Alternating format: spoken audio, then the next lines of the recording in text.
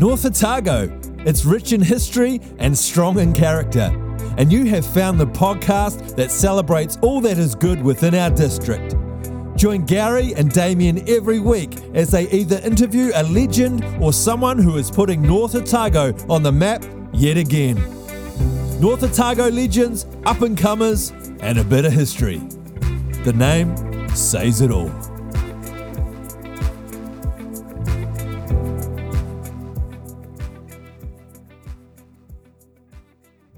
Welcome back, Gary. How you doing, my friend? I'm doing very well, and you're looking as wonderful as ever. Oh, stop it. It must be election year, I reckon. Well, it could be too.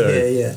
Hey, good to have you back today, Gary. Everything's going well for you? All ticking along. Yeah. Yep. So, no, interesting times, though. Yep. Hey, just want to thank you for what you do for the community. I know it's tough, and I read everyone. Everyone has opinion on your job, but I just think thank you for what you do. You just serve the community well, and I know it's not... Oh, well, it's not a plug for you. I just want to say thanks very much. And it's a tough job, but you do it well. Thank you. Yeah. But other than that, no, everything's going well. Yeah. Winter sports are going ahead. North Otago is busy at the moment, isn't it? Yeah, things seem to be going quite nicely. Yeah. So a lot of uncertainty out there and exactly what's going to be happening, but people just getting on with life, dealing with COVID when they have to and making things happen. So it's the COVID and the seasonal flu going through at the moment. So I find that's a lot of schools and businesses. But yeah, you're right. People are getting back out there, and that's what we need to do. Yep. But if you are at home, put on North Otago Legends and a little bit of history and up and comers, and check us out. And then when the weather's good, you get out and you play football or rugby or netball or go for a walk. Yeah, no, as we're progressing through these, we're getting some good feedback, obviously. And, what we need is to really have people share the links that we put on Facebook and make sure that other people can have access to some of the stories that we're sharing with them. Yeah, I'm quite interested. I get stopped a bit now and people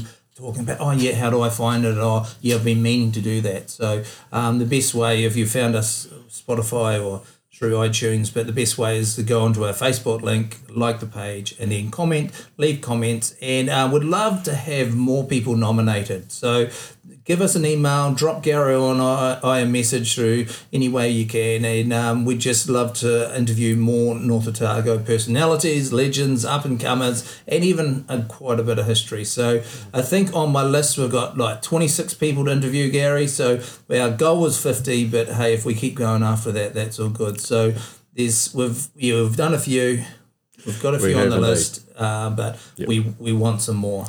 And today's person on our list for today is someone who's quite well known around the education circles, around different schools that he's taught at over the years, and who's now making his name in the art world, and that's our local Al Bell. So a warm welcome to you, Al. Good to have you here. Kia ora kōrua. Good to be here. Lots of laughs before we started, though, wasn't it? Yeah, we got some of the things that we can't say out of the way. I'm sure there'll be some good tales to tell along the way. Yeah. Hey, so Al, just tell us a wee bit about yourself. So you're well known. You probably taught every second child in North Otago for a while there, and you've played sport in North Otago. You do art in North Otago. You did a bit of a character. But were you born and raised in North Otago, or how did you get here? What was your pathway to North Otago? Well, yeah, there's a bit of a family tie. My grandfather is buried in the cemetery up here, and was my mum took me up to see the gravestone, and then over COVID, Tracy and we just wandered down and we found the gravesite again, which is quite interesting. He lived in Lynn Street. He worked on the railways for a long time. But I was born in Dunedin and I grew up in North East Valley, went to North East Valley, Dunedin North Intermediate and King Edward Technical College. I was probably the class clown and mucked around. And I can't imagine that, Gary, can you? Yeah. I've always said to kids I taught, don't worry, I've done all that, so I know. But I left high school at probably 17 after repeating the sixth form, and then I went and worked in a steel foundry, which sounded good. I was going to do a cadetship, but it never really eventuated. It got quite badly burnt. I got molten metal down a boot and spent quite a while in hospital. And that was quite a turning point. And one of my good mates from high school, I spoke to him about it, and he said, well, you're wasting your time. You need to get some qualifications. And he said, what do you want to do? And I said, I always wanted to be a teacher. So that led me to go back to high school at 20. I was an adult student at Kaikoura Valley High School with probably about 4 or 5 other adults. Was that quite common back there? No, it was like that was out of left field. Yeah. When I told my parents that I wanted to do it, they were really supportive. So for a year, they basically kept me. I had the foundry let me have a part-time job at night working in the pattern shop, and that was for about 6 or 7 months. And then I went through, got accredited university entrance and applied for Teachers College, had a really good interview, was accepted for Teachers College, and I went there, it was about 1978 maybe, not sure about that, 76. Maybe I'm can't remember the dates. Went there, and then a guy I met there had a big influence on me. A guy called Alan Cassay, and he was from up in Auckland. Who'd come down and played rugby. Real hard man, played rugby, a character, but extremely bright. And we were sitting at a table. I said, I think I'll do the diploma course. He said, it's stupid. Why don't you do the degree course? You've only got to get a C to pass.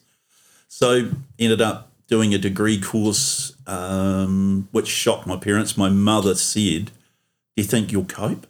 And that was a bit of a shock. So you the first in your family to go for a degree? Yeah. I don't. So a big moment. Yeah, pretty much. It was, didn't realise the impact it would have. Really enjoyed the study. Found it quite difficult though, like from being the class clown and having to apply yourself was pretty hard. But you look back on your life, that's probably one of the best decisions at that time to make that, because it changed your whole outlook on life and it did. Who you became. And it really did. It made you question things, to look deeper into things. But I don't think I ever lost that clown character thing. I still, that was partly in the background. You still took that into the classroom with you. Yeah, as kids I've taught will probably tell you. Yeah. So what was your pathway to North Otago? How did you end up here? That was interesting. I met my wife Tracy at college, and she was a year ahead of me, but I stayed on to complete my degree, which meant I did a studentship year, which meant 2 years, and she came to North Otago to teach. And so I used to come up for the weekends, and then when I finished, I applied for North Otago, and eventually got accepted for South School. But I think there was a bit of skullduggery there because Tracy's principal, Bruce Patton, was well-known North Otago identity, and him and we got on like a house on fire. Yeah. And so when I applied, I think Bruce mentioned he talked to people, and anyway, I eventually got South School. And I can still remember the letter that he wrote me saying, congratulations, Al, you've got a class of 43 with an IQ of 21 and stuff. It was this great letter. And what a welcome. Yeah, it was. It was, and he was an excellent principal to have as a young beginning teacher. I said to him one day, Bruce, you haven't been to the classroom. He said, don't worry. He said, I know what's happening, and if I needed to, it would be. But he was really supportive and a real character and fun. I loved my, beginnings as a teacher. Yeah. Oh, that's good. It was cool. And so, that's how I got to North Otago, which I think is about maybe 38 years ago, 36 years ago, maybe. Yeah. More than that, probably. Yeah, maybe. So we're going to claim you now as one of our own. You've been here long enough. We call Dunedin North Otago South. It's I've spent more time in Dunedin here Yeah. now than I did in Dunedin. Yeah. And then, so talk us through your teaching career and any good stories from that, any young ones off the Otago people you've taught and So how long were you at South School? I think I was there for 7 or 8 years. And then I got a phone call and I thought it was some friends taking the mickey. And this person said, Al, the principal at Ardgowan has got a new job and we'd like you to be the relieving principal. And I basically fobbed them off, and sort of joked about it. But it actually turned out to be my inspector, my strip inspector, Lester Flockton, sort of did a big backward step back there. And then I had a term at Ardgowan as acting principal. I used to bike up every day because, we had one car and Tracy needed that with the kids. So I biked up. Man, it was the best. I had such cool fun there. And I thought that was going to be, I was going to go down the principalship. But I'll just relate one story when I was there. It was a 2-teacher school. We would get up every morning and do a waiata and kapa haka out at the front of the school. And then we'd go off and do our thing. And it was 1st of April was coming up. And I said to the kids, look, Warbirds is happening in Wanaka, and I know that there are going to be planes flying over to Old Warbirds to get people interested. I said, let's go out and lie out on the paddock in the grass, and we'll make the word hi. So when they fly over, they'll think we're saying, hi, how are you? So the kids are all for it, and we all got out, and they all lay on the grass, and they were laying there sort of 15 minutes in. The kids said, Mr. Bell, you sure it's the right day? I said, Yep. I said, I'm pretty sure. They said, what about time? I said, I think they should be here any minute. I'm pretty sure they're coming over. I said, what's the date? They said, 1st of April. I said, oh, okay. What's 1st of April? Somebody said, it's April Fool's. I said, yeah. The whole school got up and chased me across the paddock. Big boys tackled me. They all fell on me. Yeah. Such cool fun. It was great. Loved it. Because it was quite a rural school. Yep. Back then, it's lately the roles really increased. A lot of town kids go to it, but then it would have been quite rural. Probably back in the day, there was only 3 last names at that school. It was probably like Maver, Fox. Fox, Maver. Yeah. Well, Bruce Maver, one of the triplets, was my not board chairperson, but school committee chairperson. Fabulous, really supportive. I remember we did an art week and I had all these mums come in. The school was just dripping with art. There was wall hangings hanging from the roof. Excuse me. And to celebrate the end, I said, look, I'll bring my barbecue along and we'll have a barbecue lunch and the kids can bring stuff from home. Well, that turned into a community event and they got the round table barbecue. We had all the parents along. We did some waiata for them. Played those confidence games, the cookie machine and stuff, and it was I loved my time there. I would have loved to have been the principal there, but in those days it wasn't like it is now. Principals were appointed on years of service, so I missed out. And from there I went to Picuri, which was cool too. It was a sole charge. And that would have been different from going to the large South School to a 2-teacher school and then going to a sole charge. Did you bike to Picuri every day or did you have a second car? I did, Damien. I biked every day. Wow. I went from probably being 14 and a half to 15 stone down to, I think one stage I was 11 and a half stone. I just powered the weight off. Well done. It was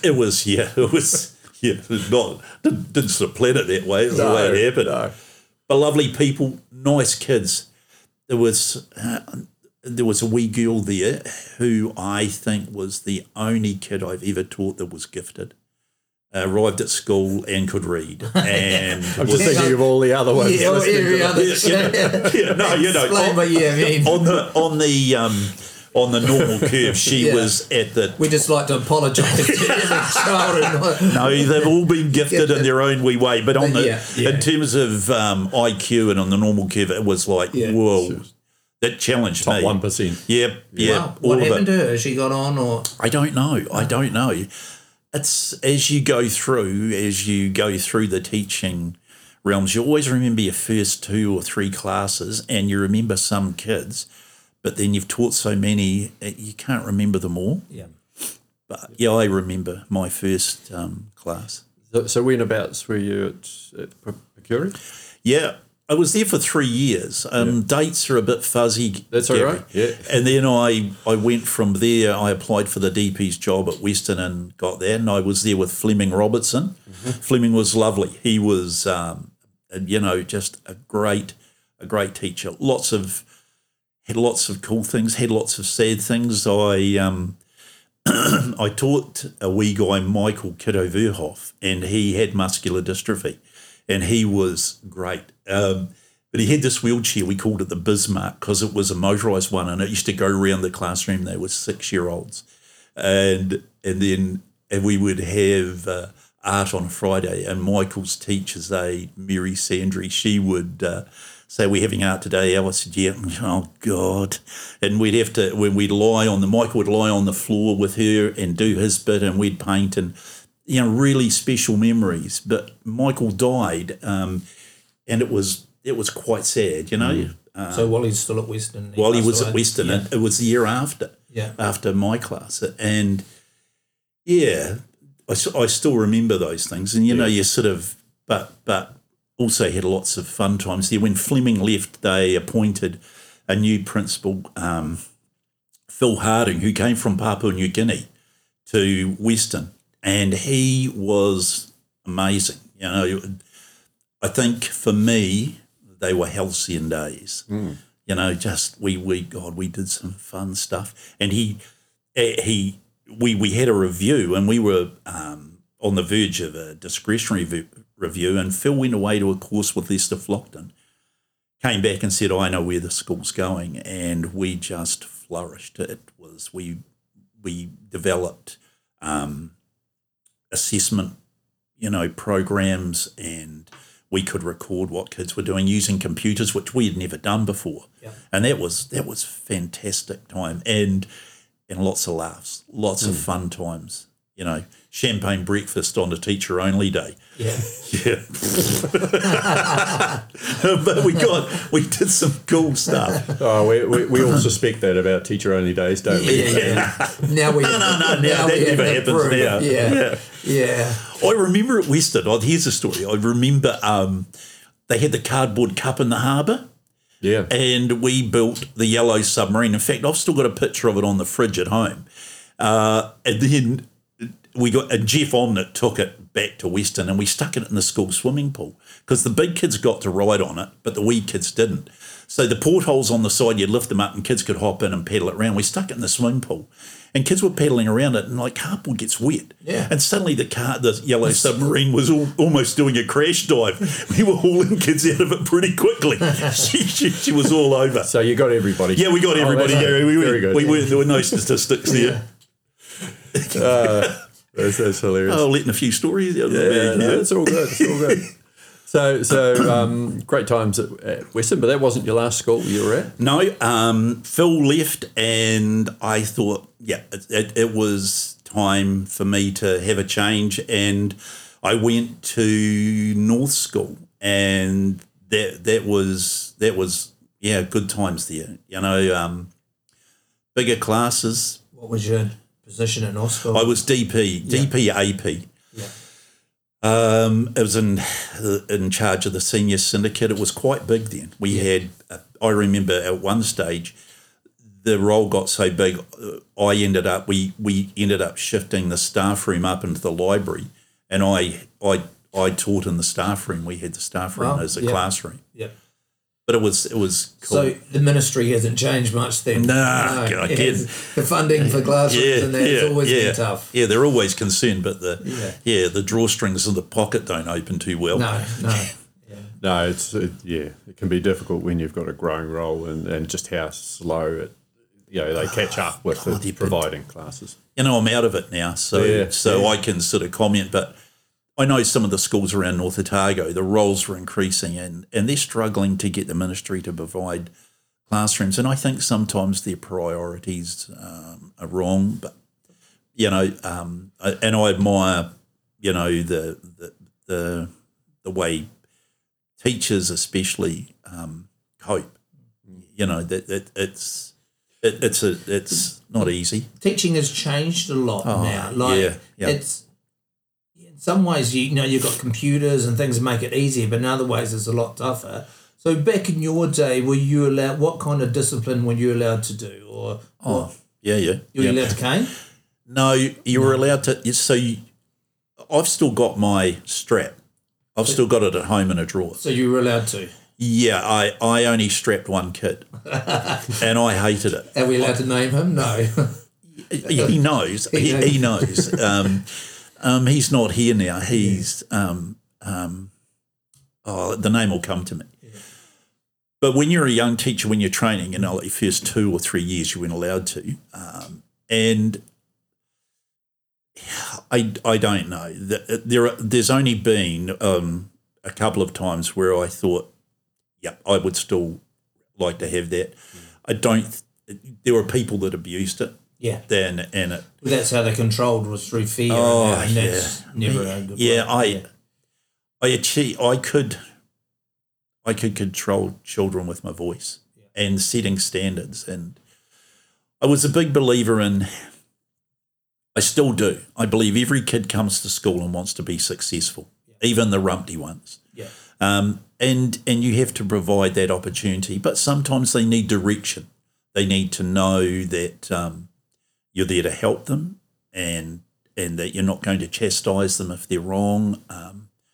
I had one child at North School who had a really bad upbringing, and he came and he had a minder. And he came into my classroom, and it got a bit tough when we were sitting there, and he said to me, "I effing hate you." And I said, "I don't effing like you much either." And I said, if you want to come here and learn, I'll bend over backwards to help you.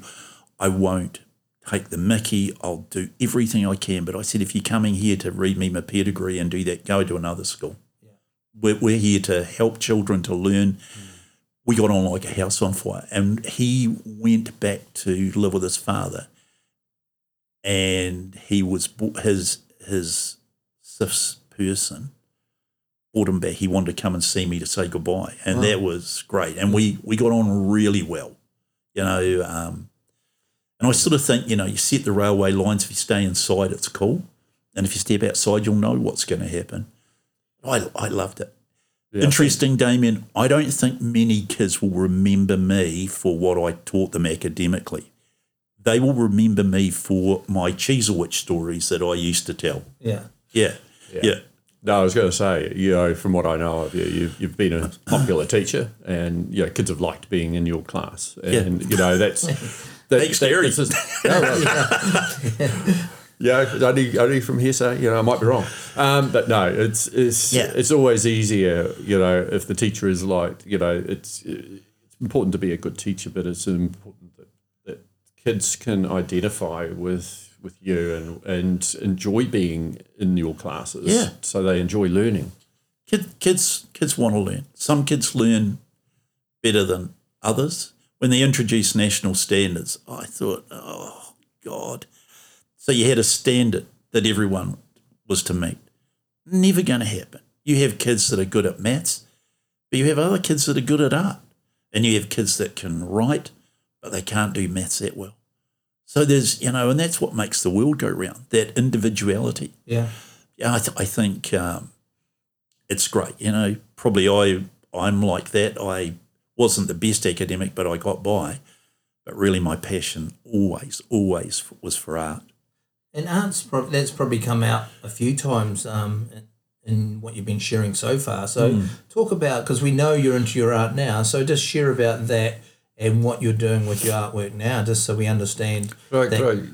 Just also ask, as you're doing that, you've got your Maori background, and there's that shows through in your art and so Yeah. on. And, how did both of those things progress, either separately or when did they come together? So as a kid, we went to Araitiuru cultural group every Sunday. I sometimes used to think, I don't want to go, but it was good. It taught me about who I am, where I'm from, tikanga.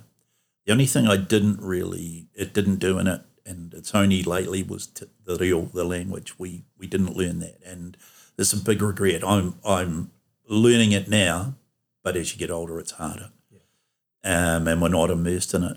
But yeah, I always had that love of art. I carved. I did lots of carving when I was younger, and then just with the art thing. When I was teaching, we did a lot of it. But at North School, I took the senior syndicate every Friday or every second Friday. We would have art in the hall. There's 100 kids, and it was fantastic. Put some music on, set the rules. If you misbehaved, you were off to the room. But we had a culture that developed from that, and kids would, there would be this noise, and you'd look around, but they're all talking about their work or somebody else's work, or someone was helping them, or they were sharing. And man, that's the best time, and that probably drove the art thing. I always loved. There were a lot of Māori artists that influenced me, and I liked the work that they did. One person that really did was a guy called Sandy Adshead, who's still alive, but his art was vibrant and beautiful, and I guess the best compliments, I copied a lot of what he did. Yeah. And then so when I was teaching, I used to go to night classes.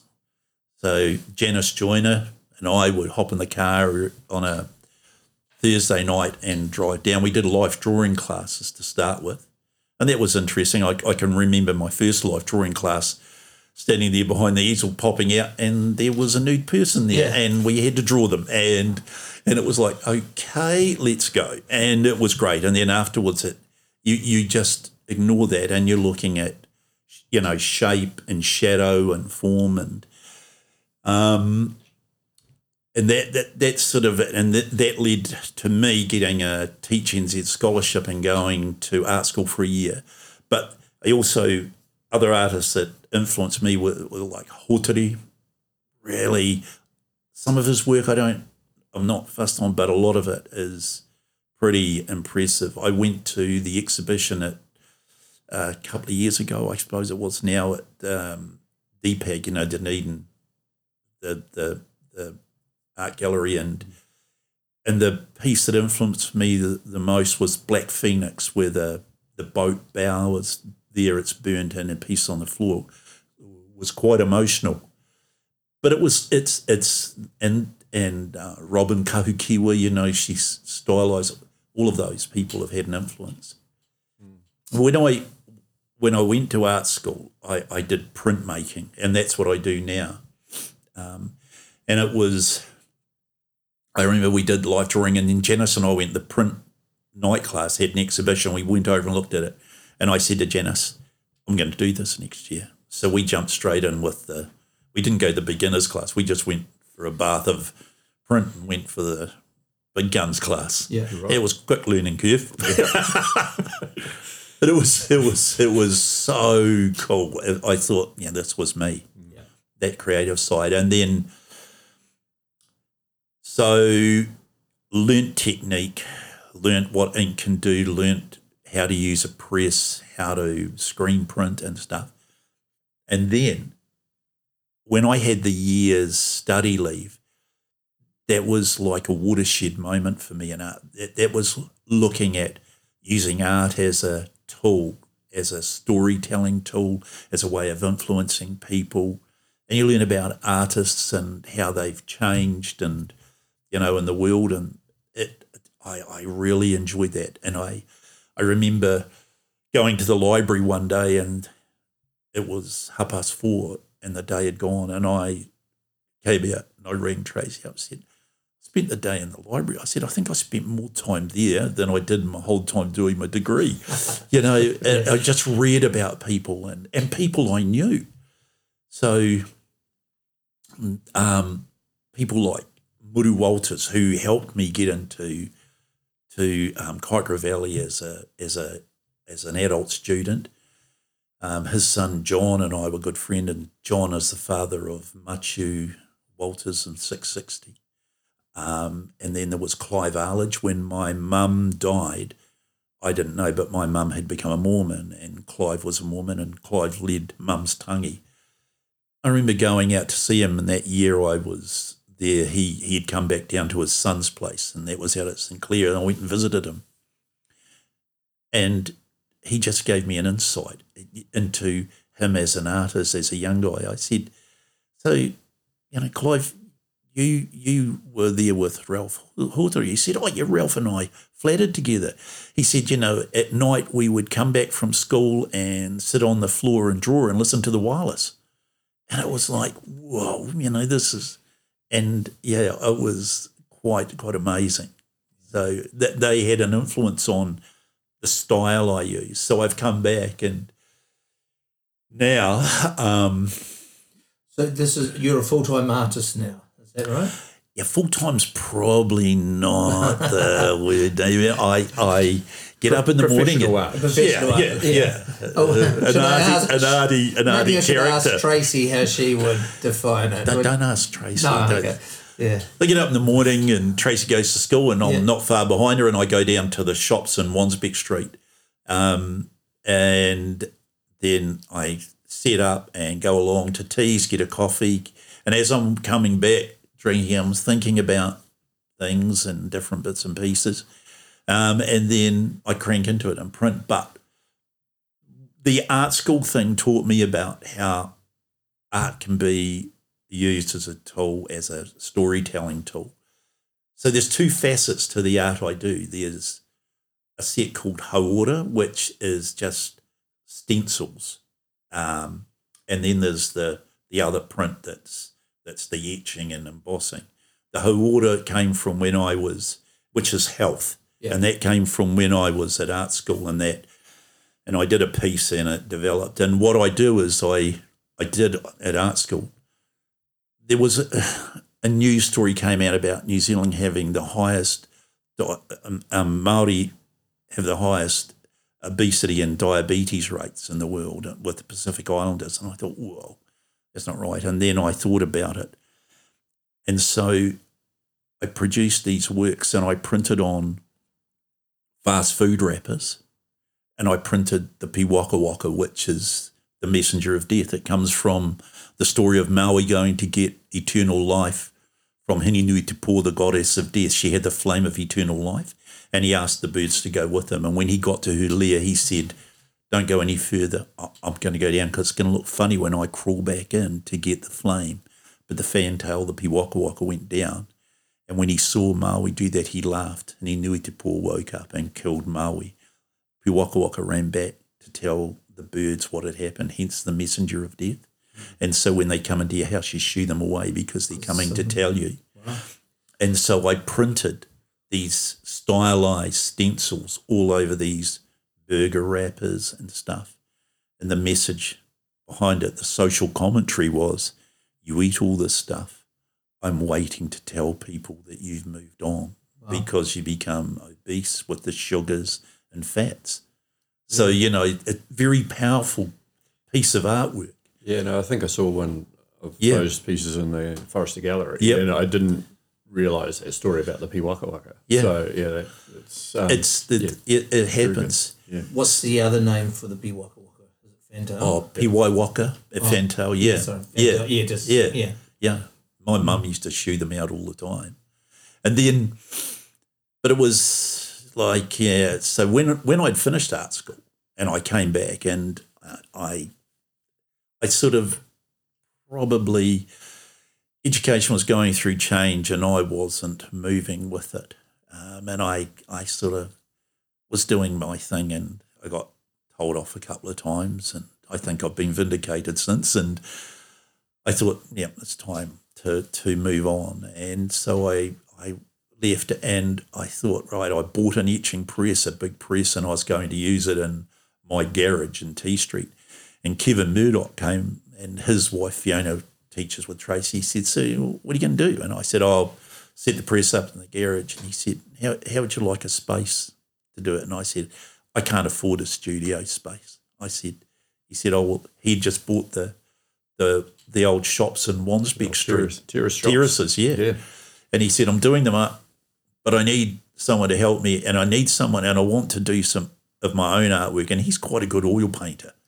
Yeah, he is. Yeah. And he said, "How about you come and help me?" I said, I'm in. So we have just been down there, and, man, he has done wonders with that place. It's from where Gary and I were talking about Rolly Johnson's. We walked into it, and it reminded me of Hogwarts wand shop, where there was all these shells, and you could and Gary's dad worked there, didn't he, Gary? Yeah, he was worked for Rolly for 3-4 years, I think it was, something like that. Yeah, amazing. Yeah. So tell us where the shops. If someone's listening, they can come into your studio. They can have Anytime. a look. So I'm not tell us- always there, though, Damien. I'm But if pretty they see flexible. you, Yeah. So where is it? How can people find you? And, So it's in Wansbeck Street down the bottom. Yeah, just up from Scott's Brewery, and they're all signaged outside.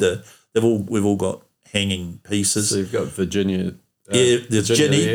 Ginny's the architect. Well, just above her, there's the old, what used to be the Firth, where they service their trucks. There's a big pit there, and that's Grafted, and that's Constantine and Ord. That's their workshop.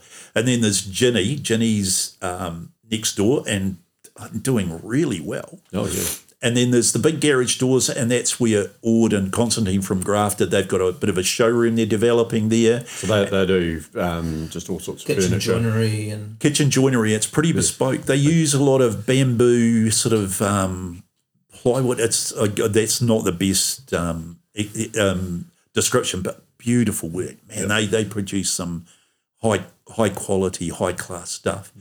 And then next door there is Linton and Sandra, and they've got gallery picture framers doing really well. And then next door is Al Bell with his etching press and Kevin. You'll see us there chatting, but upstairs, the man cave, well, it's actually everybody's cave, man and woman, we're not being sexist, is pretty cool. It's pretty cool. We have the old billiard table from the North Otago Club. Kevin just bought a baby grand piano last year, banged that up there. Getting them, all this stuff. Who brings that stuff? Oh, God. Getting it in there was a mitch. People, but it's that Kiwi ingenuity, Yeah.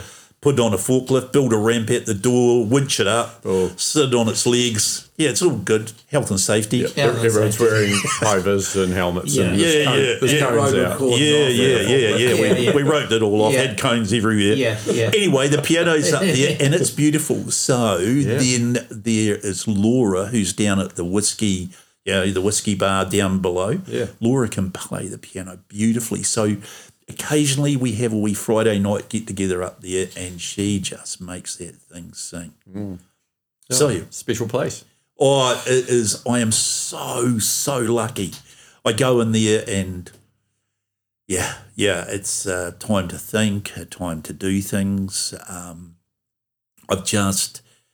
was talking about South School has a special place for Tracy and I.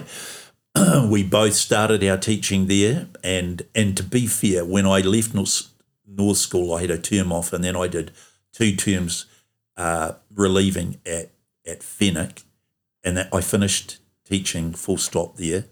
Both our kids went there, and Tracy, when she decides to retire, will finish there. So Rodney asked about building a waharoa, an entranceway, and I've designed that.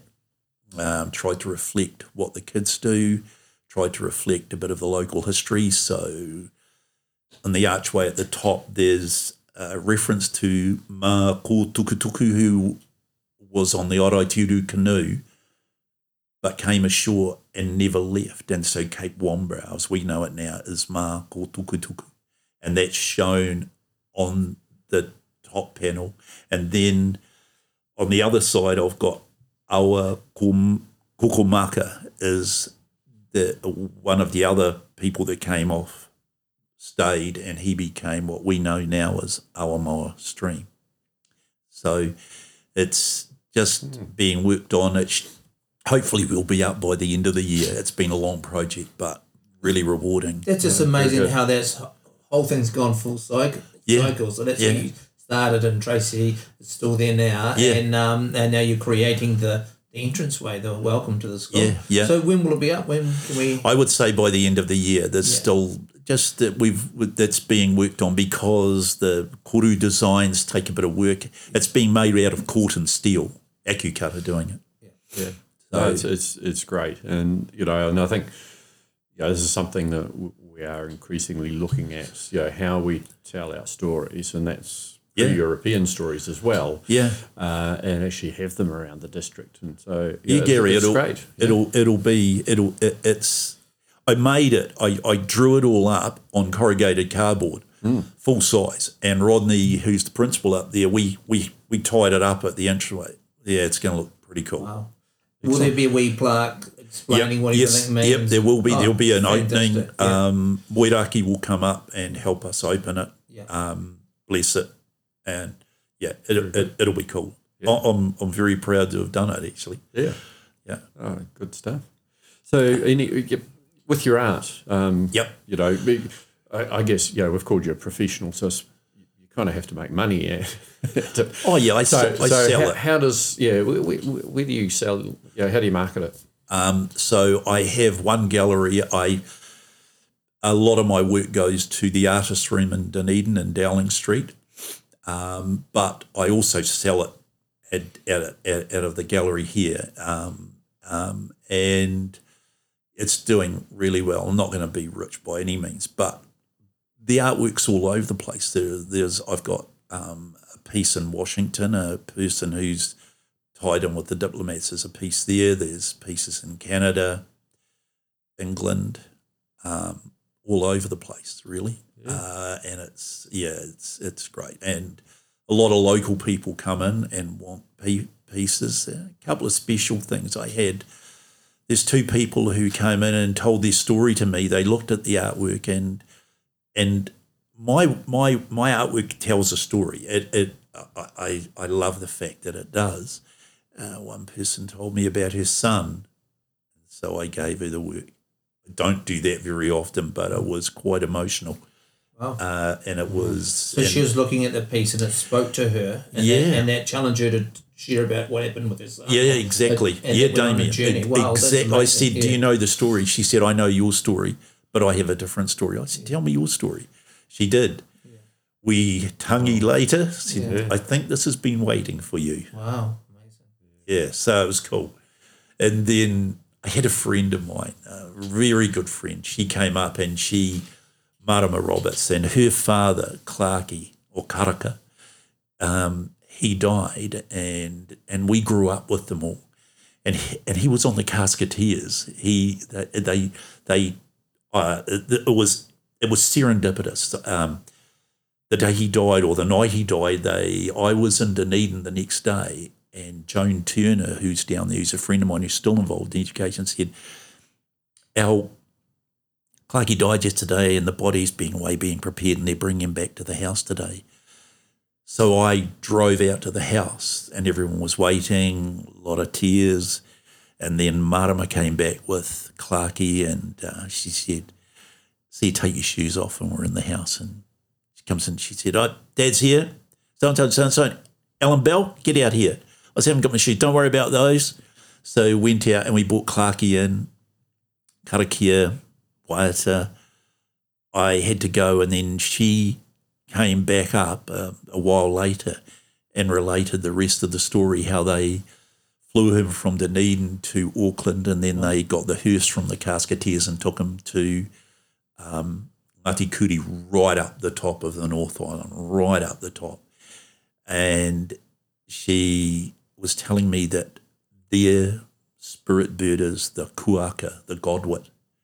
And she said, I want you to do a print about that, and I said, oh yeah, fine, that's cool, I can do that. And then she said, I was listening to this thing and this podcast, she said, and then there was Dad singing this waiata about the kuaka. So I listened to this thing and I just cried my eyes out down there, and I thought, right. And so then I thought about it, and then this picture appeared, and I just created this work. And then I took it down, and Tracy wrote the waiata down the side. It's the only one that's got the waiata written on, and I gave it to Mari. Wow. Quite special for me. But that work also proved to be a sort of a turning point for me. It was a successful piece. I put it in the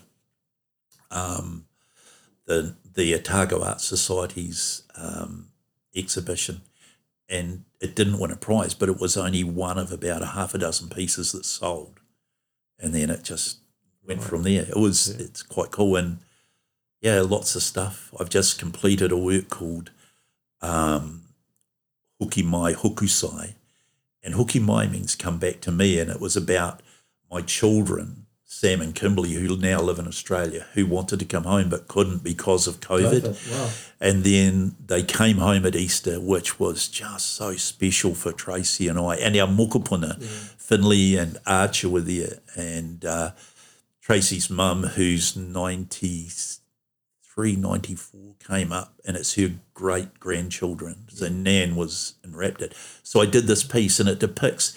So Kevin and I were out fishing on his boat, the Suzanne, just off the coast here, and the albatross flew in behind us. So we were throwing the bait that we didn't need off the back, and I'm there with my iPhone flashing these photos. And I got this beautiful picture of one with its wings out. So the albatross goes away for 7 to 10 years and then comes back home. Oh, wow.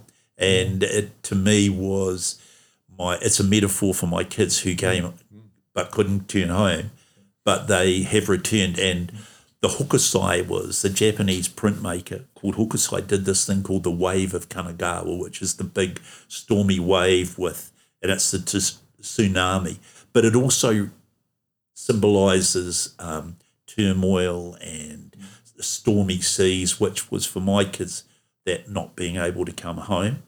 And then on the sides, I embossed it with all these kuru designs, and they symbolise Tawhirimatia, the god of the wind, blowing my children home to me, which is the albatross, the metaphor for it. That's fantastic. Thank you that's amazing. Thanks for sharing that. Yeah. I mean, we see works of different artists, and they've just painted something, or they've done created something, sort of thing. But to actually hear some of the stories behind the works that you've done and the meaning that you've built into those, I love it. I love it because people look at it and I'll say, "There's a story with that. Can I tell you that?" Yeah.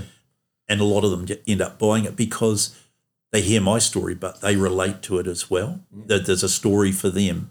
Yeah. So, Al, I think when I was talking to you before you come on the podcast, and you made the comment, "Well, did someone else pull out, or why me?" Yeah. That story that you just shared, that's why you're part of North Otago, and you're using your gift of art to create and tell stories. And that's part of who we are in this district. And anyone, I know you, Al, anyone could come to you if you're in there, and you'll chat to them and you'll talk to them and you'll share with them. And that's what makes our district great. So that's why you're on the podcast. Right. I know that many people just love hearing your story. So many people know you and will connect to it. So many people have children overseas or lost children or things like that. And when you're talking about that albatross, that'll just have so much meaning. So fantastic. Oh, that's brilliant. That's why you're on the podcast today. That's why. It's such a good story. Thank you for sharing. No worries. It's cool. It's a bit more than I sort of thought about, really, you know. Lots of stories come out. Lots of... Yeah. And, you know, I mean, before we end, you talked about a few other stories and so forth. So you've got a lot of stories, and it's been really good hearing some of them. So some really of the teaching ones I couldn't share. That's fair enough. Did you play sport? This is the leading question here. Here we go. Any chance you played sport in North Otago? Particularly football. Oh, no, I played a lot of basketball first, played with Brian de Geest and those guys. But then I started getting older and played football, but I'd sort of lost a bit of my speed. And Damien, you annoyed me one day, didn't you? You could tell them that. And that's when as David Solder said, that short wick exploded out. So What happened, Damien? No, I remember I was at Waitaki Boys playing for the first, and we used to play against this team in town called Annie Flanagan's. And it was the Shirley brothers and Neil Nicol and Al Bow and a few Charlie other, Horn. a few other good names. Did you ever play for them, Gary? No, I was in the younger team. Gary was in the that club. other team. Travelled in that. The A I team, but I won't mention that. I remember there was this one guy there, and I was young and fit, and I was running past him, and he'd grab my shirt every time I go past him. And about the third or fourth time, I just had enough. So I went up to this guy, and I stood in his face, and I was only a wee schoolboy, but you thought you're big and bulletproof. And I blew kisses in his face. I don't know why I did it, but I did it. And I seen his fist come into it. He grabbed me by the shirt, and I'm like, it's all over here, hoping some of my mates would come in. And it was funny. And all I could remember, and for years, the name Al Bow haunted me. Yeah. I was like, I knew he was a teacher from Western, but I knew his name Al Bow, and I'm like, I hope he still doesn't remember me. And it was funny, and it wasn't until many years later I got introduced to Al Bow. And someone said, this is Al Bow. Al, do you know Damon? And he's like, no idea who you are in the world. And so I told Al this story about the only other time we met, he was going to knock me for 6. But Al, I'm so glad you did it. I'm so glad. Yeah. I remember the person that introduced you was horrified. Weren't you Jenny Gorn? But that's just a good North Otago story. And it was me. I thought I was a bit cheeky and I was out of the line there. I do have another story from football because about Al. Well, we're in the same club, the Oamaru Club. Both teams belong there, and Annie Flanagan's was the sponsor. They had a better sponsor than we did. We were called the A team. But they were a team of. It was a very mixed team, wasn't it, Al? You had a few that hadn't played much football. I'd never played before. Neil Nicol said, "Come and strap a pair of boots on, stand at the back." And some of the ones have been top players in the region in the past. So it was always a bit tricky playing. I mean, you never quite knew, and sometimes they would beat us. But anyway, this one day we were all done all the warm up. We went on, and Al was subbed to start with. And so Al wasn't even playing. No, he was subbed on the bench. All right. He wasn't this anyway. So we're playing away, and anyway, as happens, the sub's made.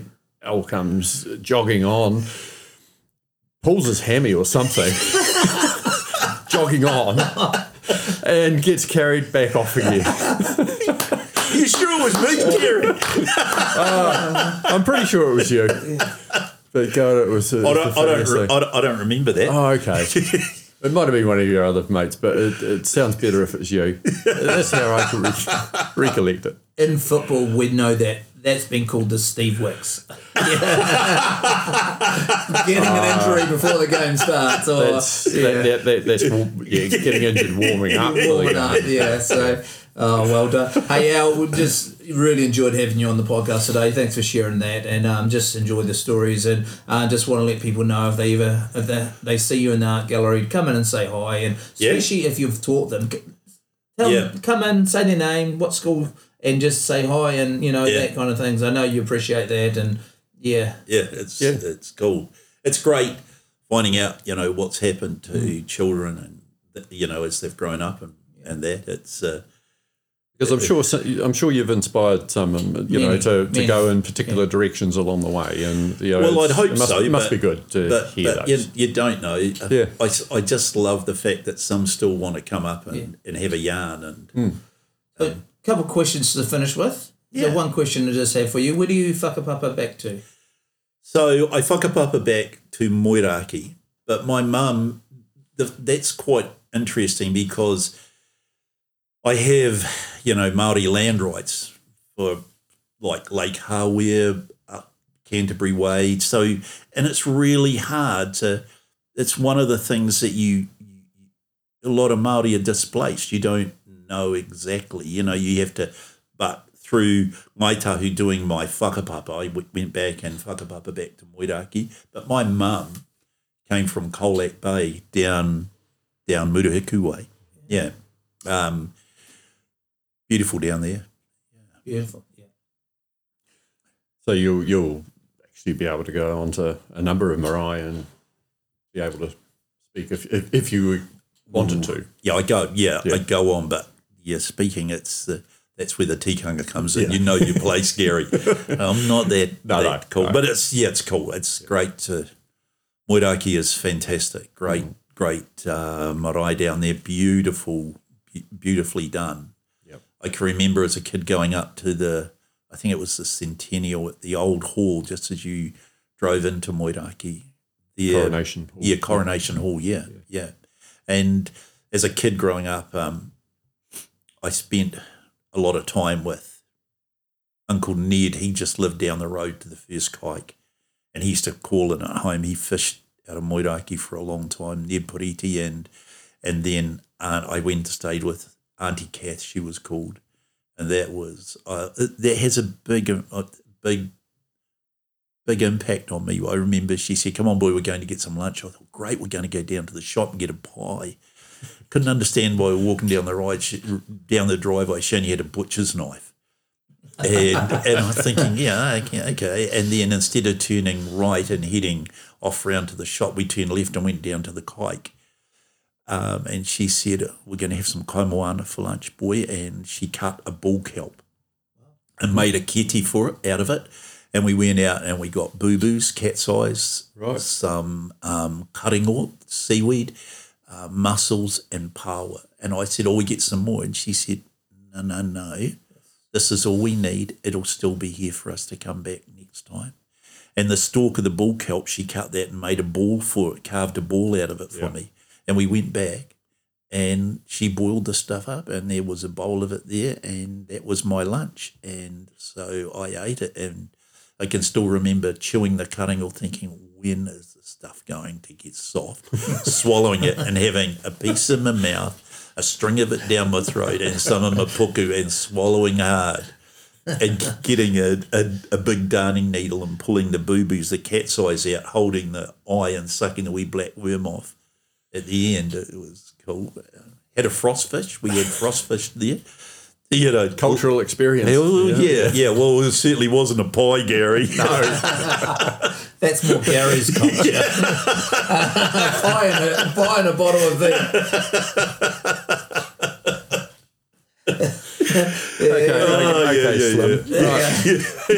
Okay, Hey, see, you are the class clown. You're even bringing it to the podcast today, Al. So thank you. That's all my questions for today. So, thank you for coming on. Really appreciate Thank you. What you shared and and what you offer to the district of North Otago. That's what we appreciate about you. You're a good North Otago man, and you and Tracy. Tracy's just fantastic teacher. Who she's taught and what she's done for the community as well. And it's just so good to have people that care about our students and care about our town, and that makes all the difference. So, ka pai. Thank you. Kia ora. Kia ora. Thanks very much. Well, Damien. Well, Gary. That was a chance to tell a few tales ourselves. Yeah, well, it's not often that someone can outclass clown you, Gary, and has more stories to tell. I was always a diligent one in the class. Oh, were you? Oh, yeah. Yeah, no. I only went to school for lunch, and maybe I needed Al Bow as a teacher. Maybe that when I had a guy called John Hogan, and he probably had the biggest effect on me as a teacher.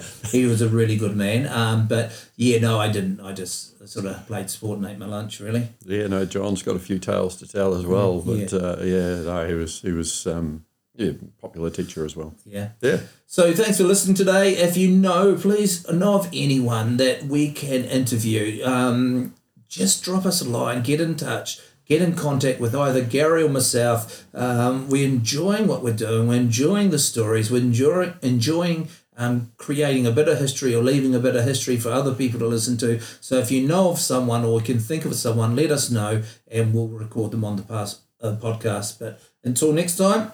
Thank you very much, everybody, and we'll see you then.